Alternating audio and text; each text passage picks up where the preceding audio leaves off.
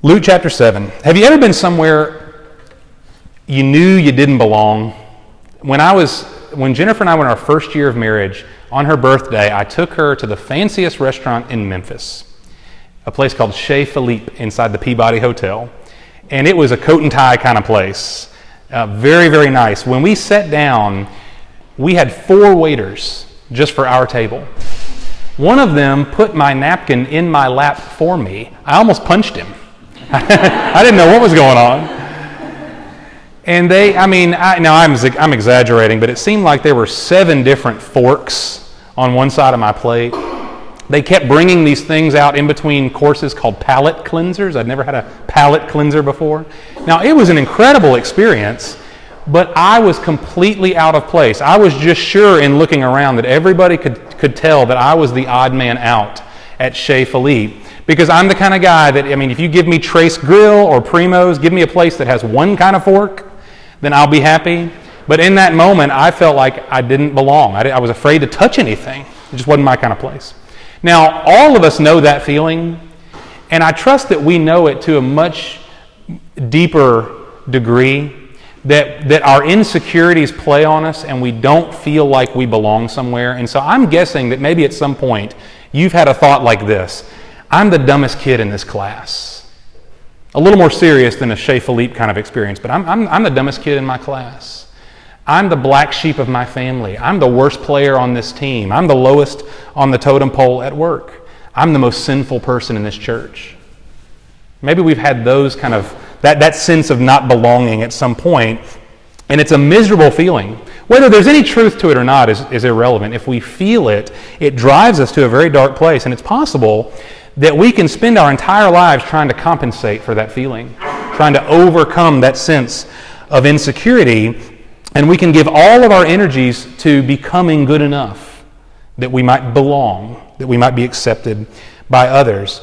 It's a problem, and from our cultural perspective, it's one of the greatest problems that we face, which is why so much of our talk shows and our self-help books at the bookstore are kind of revolve around why we need to love ourselves, accept ourselves more, because this insecurity drives a lot of our identity.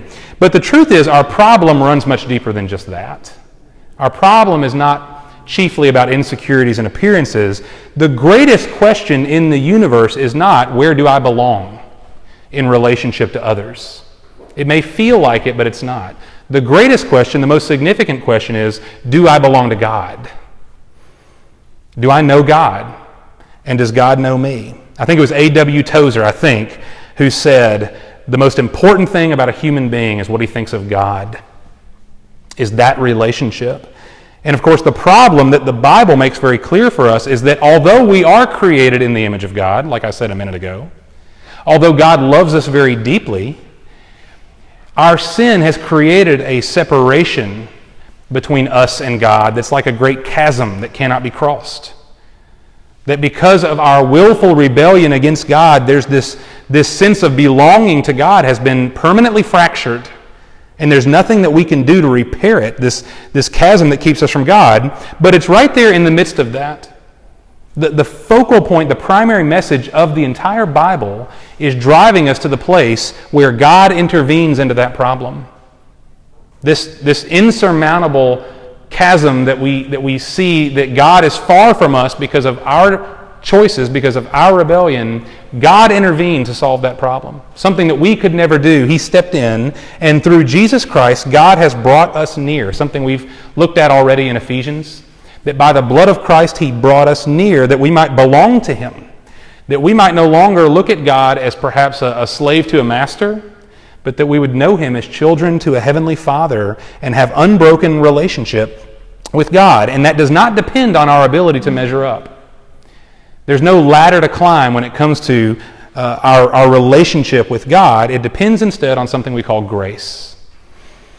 And Philip Yancey calls grace the most important and most precious word in the English language. The only unperverted word that we still have, he says, is grace. That C.S. Lewis came into a great hall of theologians one day, and they were trying to describe what is it that makes Christianity unique from all the other religions. And oddly enough, they were having a lot of trouble in defining what it was in simplicity. And C.S. Lewis walks in and he says, oh, that's easy. It's grace. One word, grace. And grace means that we belong to God in a way that we cannot earn, but it's given to us as a free gift by faith in Jesus Christ. Okay, well, in Luke chapter 7, we are given this truth, and it's illustrated to us in a very unlikely fashion. And more specifically, it's given to us in an unlikely person. And what we see, what Brittany's already read for us, we see a story here that offends some of our sensibilities, perhaps. I don't know if you're like me, but I read this story and I squirm a little bit in thinking about it because it shows us with blunt force that God's grace can save and transform anybody. Anybody that God bestows His grace on can be, and I believe will be, saved and changed. And we see that in not in who we would expect, not in the religious people of Jesus' day, but in a lowly, sinful woman. So let's pick up the story in verse 36. Luke 7:36.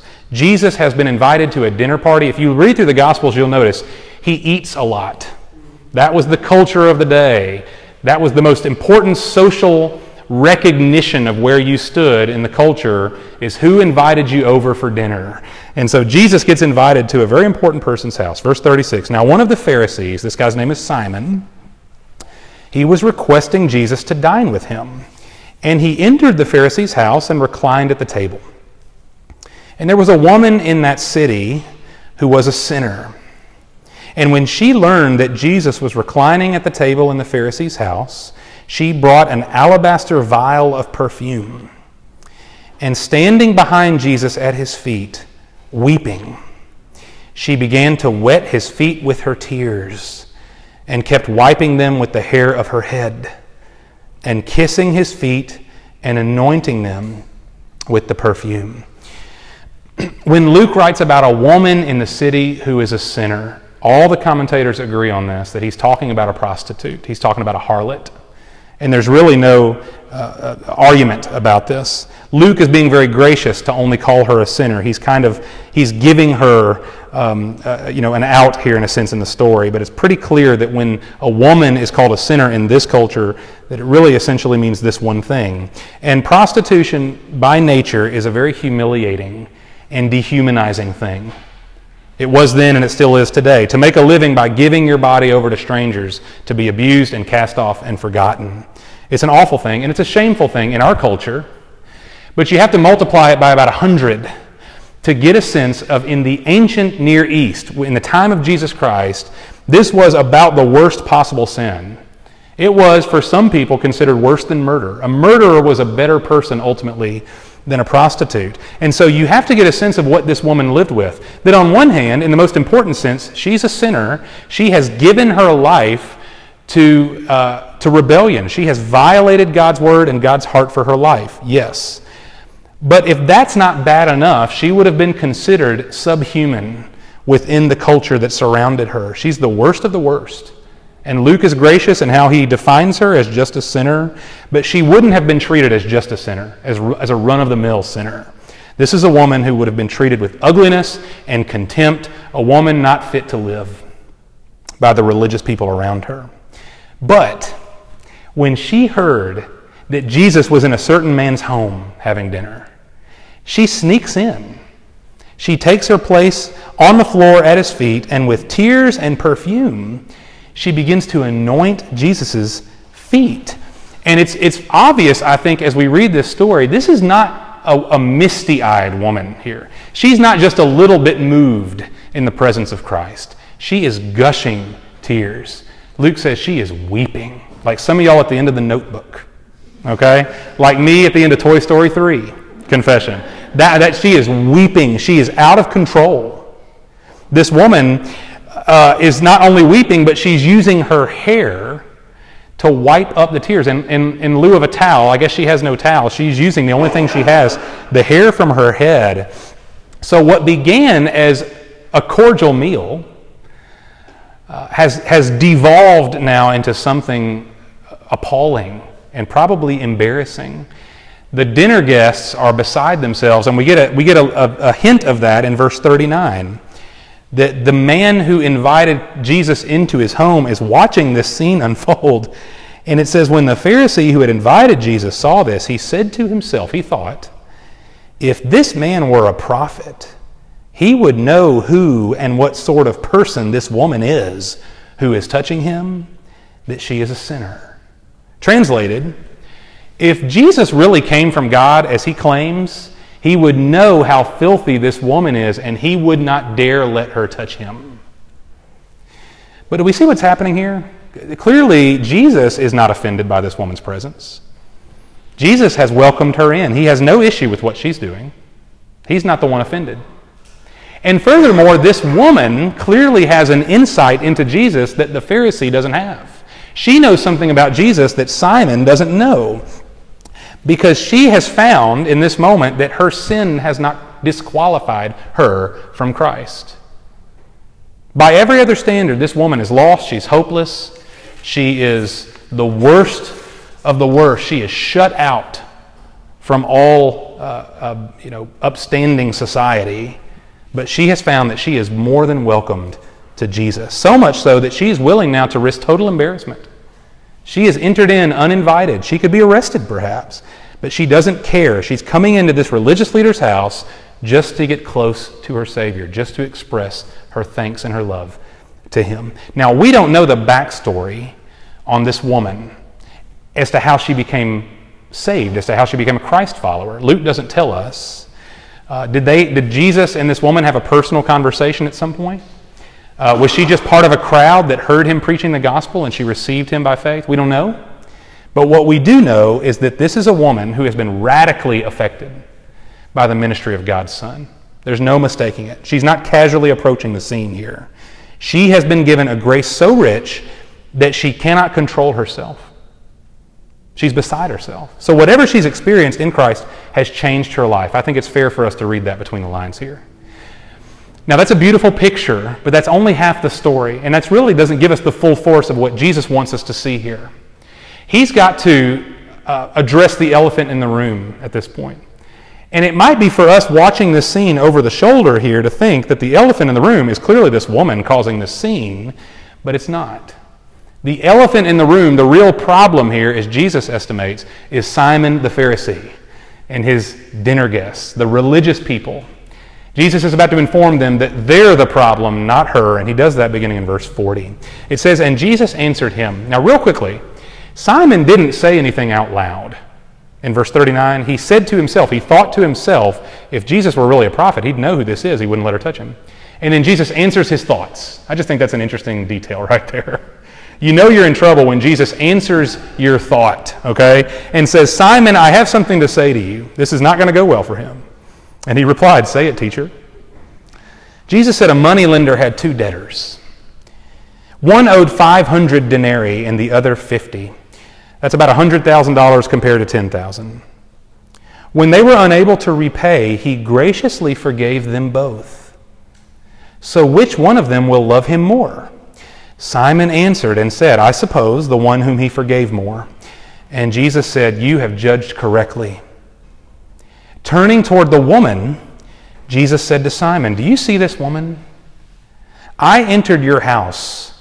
You gave me no water for my feet, but she has wet my feet with her tears and wiped them with her hair. You gave me no kiss, but she, since the time I came in, has not ceased to kiss my feet. You did not anoint my head with oil, but she anointed my feet with perfume. So Jesus says to Simon the Pharisee, this woman has gone above and beyond to love me and serve me and bless me, but you, Simon, have not even offered me common courtesy. He says, you did not wash my feet or greet me with a kiss or anoint my head with oil. Now that means nothing to us in our present culture, but in the time of Christ, those were common courtesies. If you invited a guest who was worthy of any honor at all, you would esteem him with basic etiquette, a kiss of greeting, water to wash his dirty feet, to anoint his head with oil. And Simon brings none of those things to Jesus Christ. And so to deny those things to a dinner guest would have been a serious insult. It would have been it would have been a way of saying, I'm above you and you're beneath me. I'm having you over, but I don't actually respect you. That's what's being communicated here. And so here's Jesus, the only person in the house with filthy, disgusting, unwashed feet. And whereas Simon was too good even to offer him a bowl and a towel, this former harlot offers up her tears, her kisses, her hair, and her perfume. And then Jesus encapsulates this truth here. He gave a parable as to what's happening in the midst of this. And then in verse 47, he brings that parable to bear. He says, for this reason, still talking to Simon, I say to you, her sins, which are many, have been forgiven, for she loved much. But he who is forgiven little, loves little. Now that's probably the most important verse here in this section. But it's an easy one to misinterpret. I have the New American Standard Bible. That's what I use. The translation here is not ideal because we're tempted to think, if we read this at face value, her sins have been forgiven for she loved much, we might infer that this act of love, the kissing and the weeping and the perfume, that somehow she's earned her forgiveness through this act of devotion here. And that's not what's happening. Her love did not earn her forgiveness. Her love proved her forgiveness. And so the better translation really is, her sins have been forgiven, therefore she loved much. It's cause and effect. She came to weep and kiss and anoint her Savior because he had already forgiven her. She loved much because she realized how much she had already been forgiven. It's the Pharisee now, on the other hand, the Pharisee who is just as sinful. Now, he doesn't see this, of course, but we know this. Romans 3, all have sinned and fall short of the glory of God. This Pharisee, who was much more upstanding based on appearances, was no less sinful in God's eyes than this woman. And yet, he didn't believe he needed forgiveness. He didn't see his need for grace. And so the prophecy, in a sense, here has come true. He who is forgiven little loves little. His attitude toward Jesus is casual at best, maybe even cold. He is disinterested. He has some interest in Christ. Maybe because he's a Pharisee, he's trying to trap Jesus in his words, as they often sought to do. But he has no desire to receive what Jesus came to give. And therefore, he has no love for Christ. He has no gratitude for him. He doesn't see his need. Now, in verse 48, Jesus turns his attention from Simon now back to this woman. And he said to her, 48, he said, your sins have been forgiven. And I believe Jesus said that to her, but also for the benefit of everybody else around the table here. He wants them to hear it too. Because those who were reclining at the table with him began to say to themselves, who is this man who even forgives sins? In other words, who does he think he is? Elsewhere, the Pharisees were quoted as saying, who can forgive sins but God alone? They didn't believe Jesus had that authority.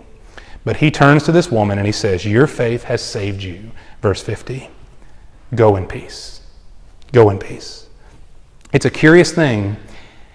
If we read through Matthew, Mark, Luke, and John in the Gospels, it's almost, I hesitate to say always, but almost always, when sinners come to Jesus Christ, they walk away full. They walk away healed. They walk away saved. Almost always. People who know their sin.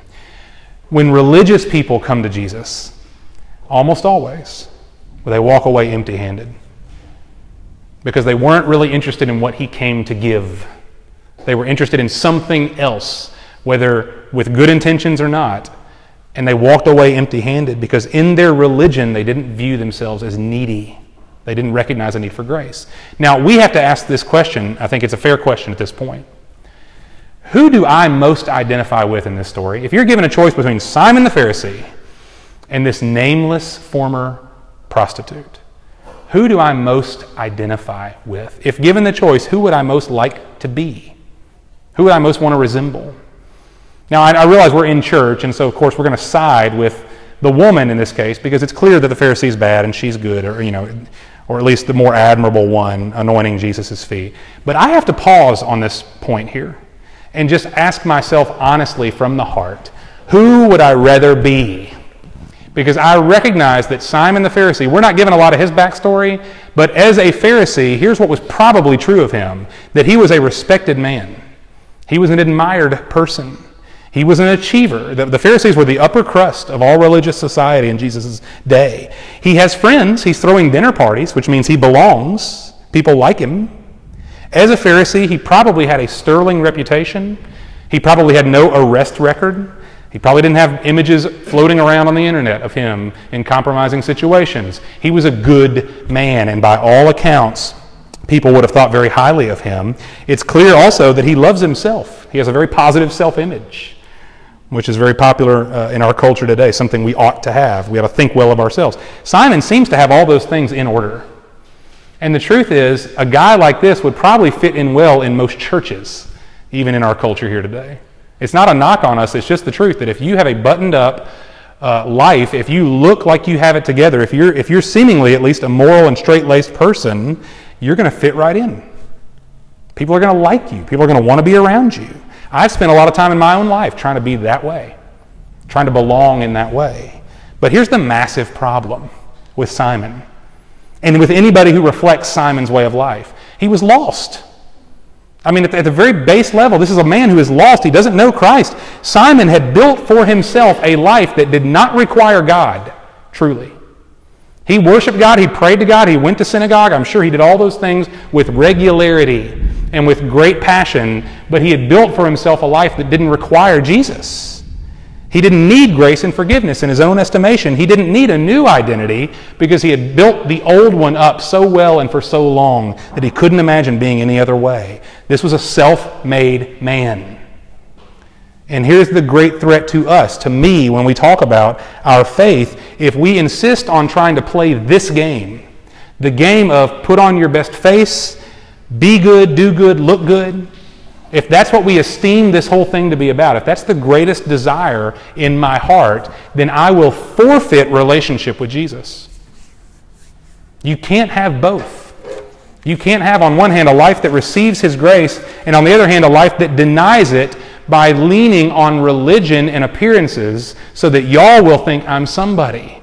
I've got to kick Jesus out of the picture if I want to be like Simon.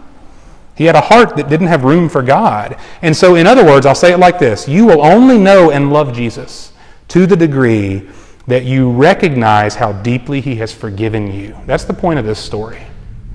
That the person who is forgiven much loves much. The person who is forgiven little, that is to say, I don't recognize my need for it, loves little.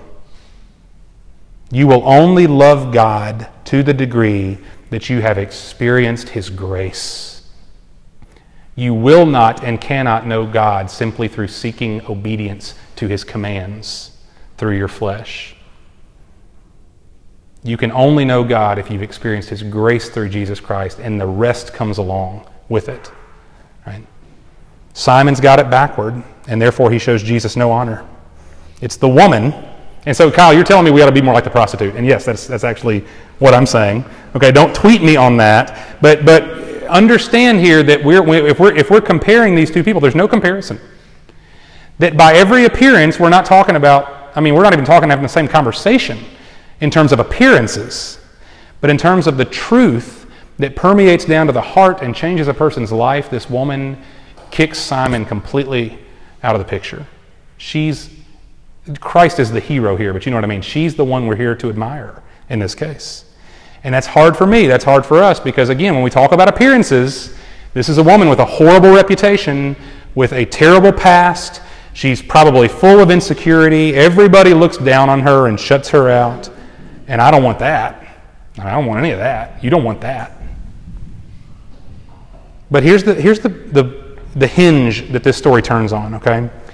The point of this story from her perspective is that is who she was. That's not who she is. And we can't miss this here. All those things that were true of her from the appearance perspective, all the people sitting around the table looking at this woman in disgust, they're not looking at the same woman they think she is. Because this is a woman who has been redeemed. This is a woman who has been forgiven. This is a woman who's been saved. And so regardless of what she was, regardless of all the things in her past that she cannot change, that she no longer can do anything about. She has been changed through the grace of Jesus Christ. And regardless of what anybody else around her thought of her, regardless of whether she ever belonged in high society or not, her only concern was, what does Jesus Christ say about me? What does he think about me? And he says, your sins are forgiven. Your faith has saved you. Go in peace. Go in peace. Go in the wholeness and fullness of God, that you are no longer who you were. Go in peace. Now, I don't know how shameful your past is for you. I do know that we all have it. We all have things in our past that we're ashamed of, some greater, perhaps some less. But the truth for all of us is that we can't now go back and change those things. Like this woman, we can't undo what we've done. It's been done. And there may be for us a lot of shame with that, and at least for me, my temptation is always to put on a face to kind of suppress those things in my past, or even on my kind of worst days, I'll even try to excuse those things in my past as if they weren't really all that bad. Right? Those are human responses. Those are natural things. But when we come to Jesus Christ, things are different now. They were for her in Luke 7. They are for us too. That regardless of what our past consisted of, or even what we bring with us in here today, the point is that we don't have to ignore our sin or suppress it, and we certainly shouldn't excuse it. We bring it to Jesus Christ. In Colossians 2, Paul writes that our sin debt has been nailed to the cross. He uses the most stark image that he can think of in that moment. That as Jesus was nailed to the cross, he nailed your sin debt there along with him. In Psalm 103, it says that God does not forgive us in word only, but he actually forgives us. It says, as far as the east is from the west, so far has God removed our transgressions from us. Whereas you and I might forgive somebody in word, but deep in our heart we don't really mean it. I don't know if you've ever done that.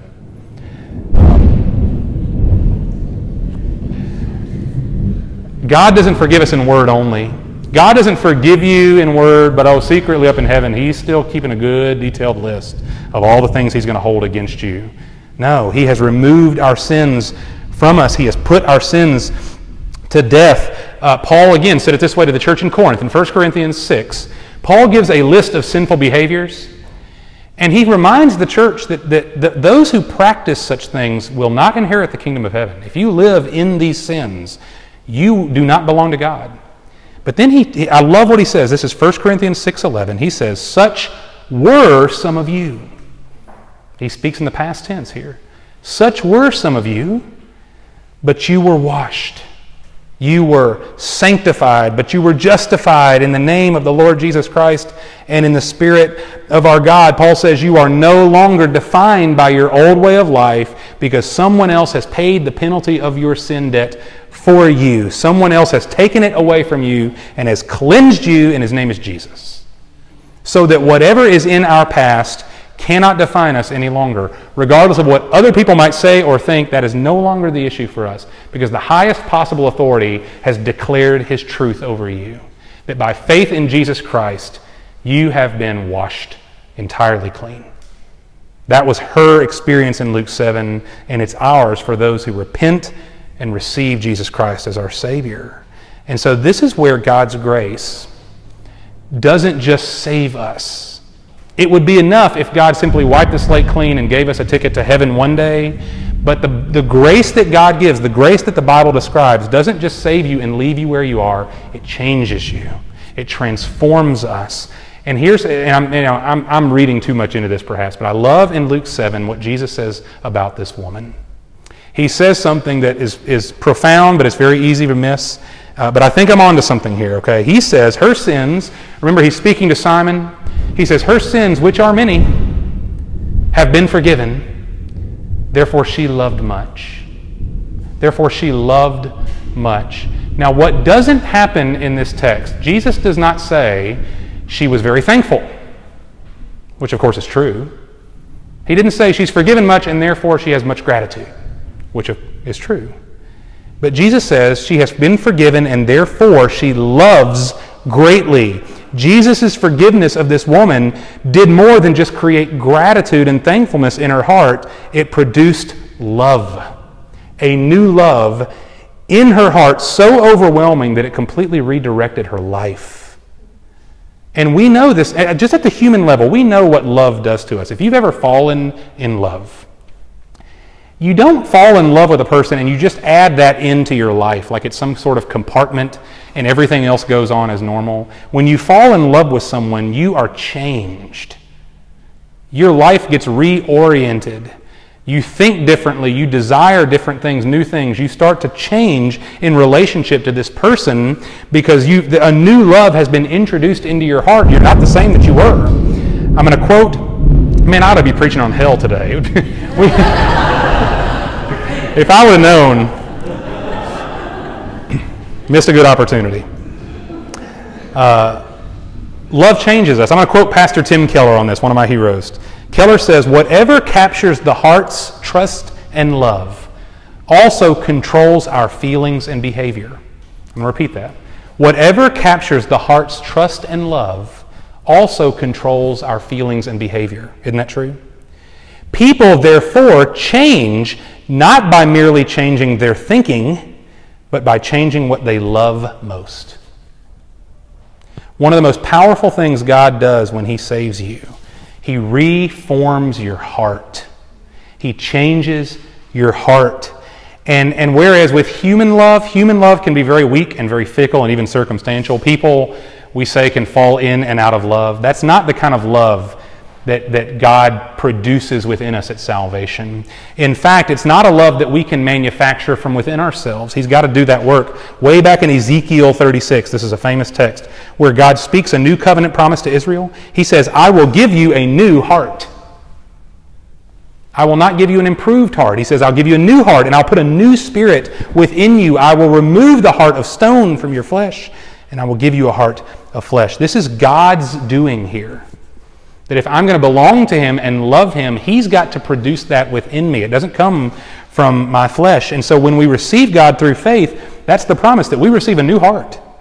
A new heart that loves God, that delights in God. Our desires begin to change. Our preferences begin to change. We love things we used to hate, and we hate things we used to love because God is doing a work in us that changes us. It's that kind of love that takes a former prostitute who at one time used her perfume to lure strange men in her direction, but now takes that same perfume and breaks it over her Savior's feet and weeps. That's the kind of love that changes a person. That's what grace does. She's different. And when we gather as a church, we gather as a testimony of grace, of transforming grace. None of us are here because we earned our way in. Nobody's here because we deserve to be. And that's for us something that we've got to drive down deep, that none of us are self-made, like Simon the Pharisee so desired to be and took such great pride in for himself. None of us are products of our own goodness. We are products of God's grace. From top to bottom. We are trophies of God's grace. When people look at me, I don't want them to see anything good in me, because there is nothing good in me apart from what Christ has done. And so now, because that is true, because we stand on that truth, we proclaim together, that God has loved me, and now I can love Him. And now I can love y'all. Now I can spend my life, rather than trying to impress you and belong around you, I can actually love you. I can give something to you that's worthwhile, because God has done that kind of work in me. And so this is, for Harvest Church, when we say that grace transforms, this is for us a hill that we are happy to die on. And I mean that when I say it. We will never be content to focus ourselves on self-image and self-improvement. That is not what we're here to do. No amount of positive self-image and self-improvement will do you any good. And so that will never be our focus. We are not here to pat ourselves on the back for all the good religious things we do. It gets us nowhere. We are here to know and love and follow our Savior. We are here, I pray in my own heart, that I would have such a heart that I would never casually thank Jesus for His grace, but like this precious woman, that I would weep. I don't have much hair to offer, but that I would weep over Him at His feet in humility. Thank you, Lord, for what you've done for me. We have the privilege to do that collectively. That's not an individual pursuit only. That is a church. That's what a church is. And so we are here to know and love and follow Him. and to proclaim together that there is a grace that saves us. But not only that we might get to heaven one day, there's a grace that changes us in the here and now, that we get to be a light in a darkened place, in a darkened world. That's what he's given to us, a grace that transforms. Let's pray. Lord, we have, I say this again, I say it about myself, I have no business being here, except, Lord, that you would look upon me with love, and with nothing worthy about me, Lord, you would condescend, you would send your Son down to nail my sin debt to his cross and grant me your salvation. Father, I pray that if there is anyone in this room right now who is not solid on that, who doesn't know that kind of grace, that, Lord, we would have a moment with you right now. We begin to deal with you at the deepest level, that you would convict us of our sin, remind us, Lord, that love us as you do, we are fractured, we are separated from you, and only our faith in Jesus Christ can give us the grace and the righteousness that we so desperately need. Father, because of that truth, because of that gospel that we stand on now, Lord, we're different. And Father, we admit in this moment we don't always feel different. We don't always act differently. And for that I pray, Lord, that you would forgive us. I pray we would repent. But Lord, when you made your Spirit to dwell in our hearts, you changed us.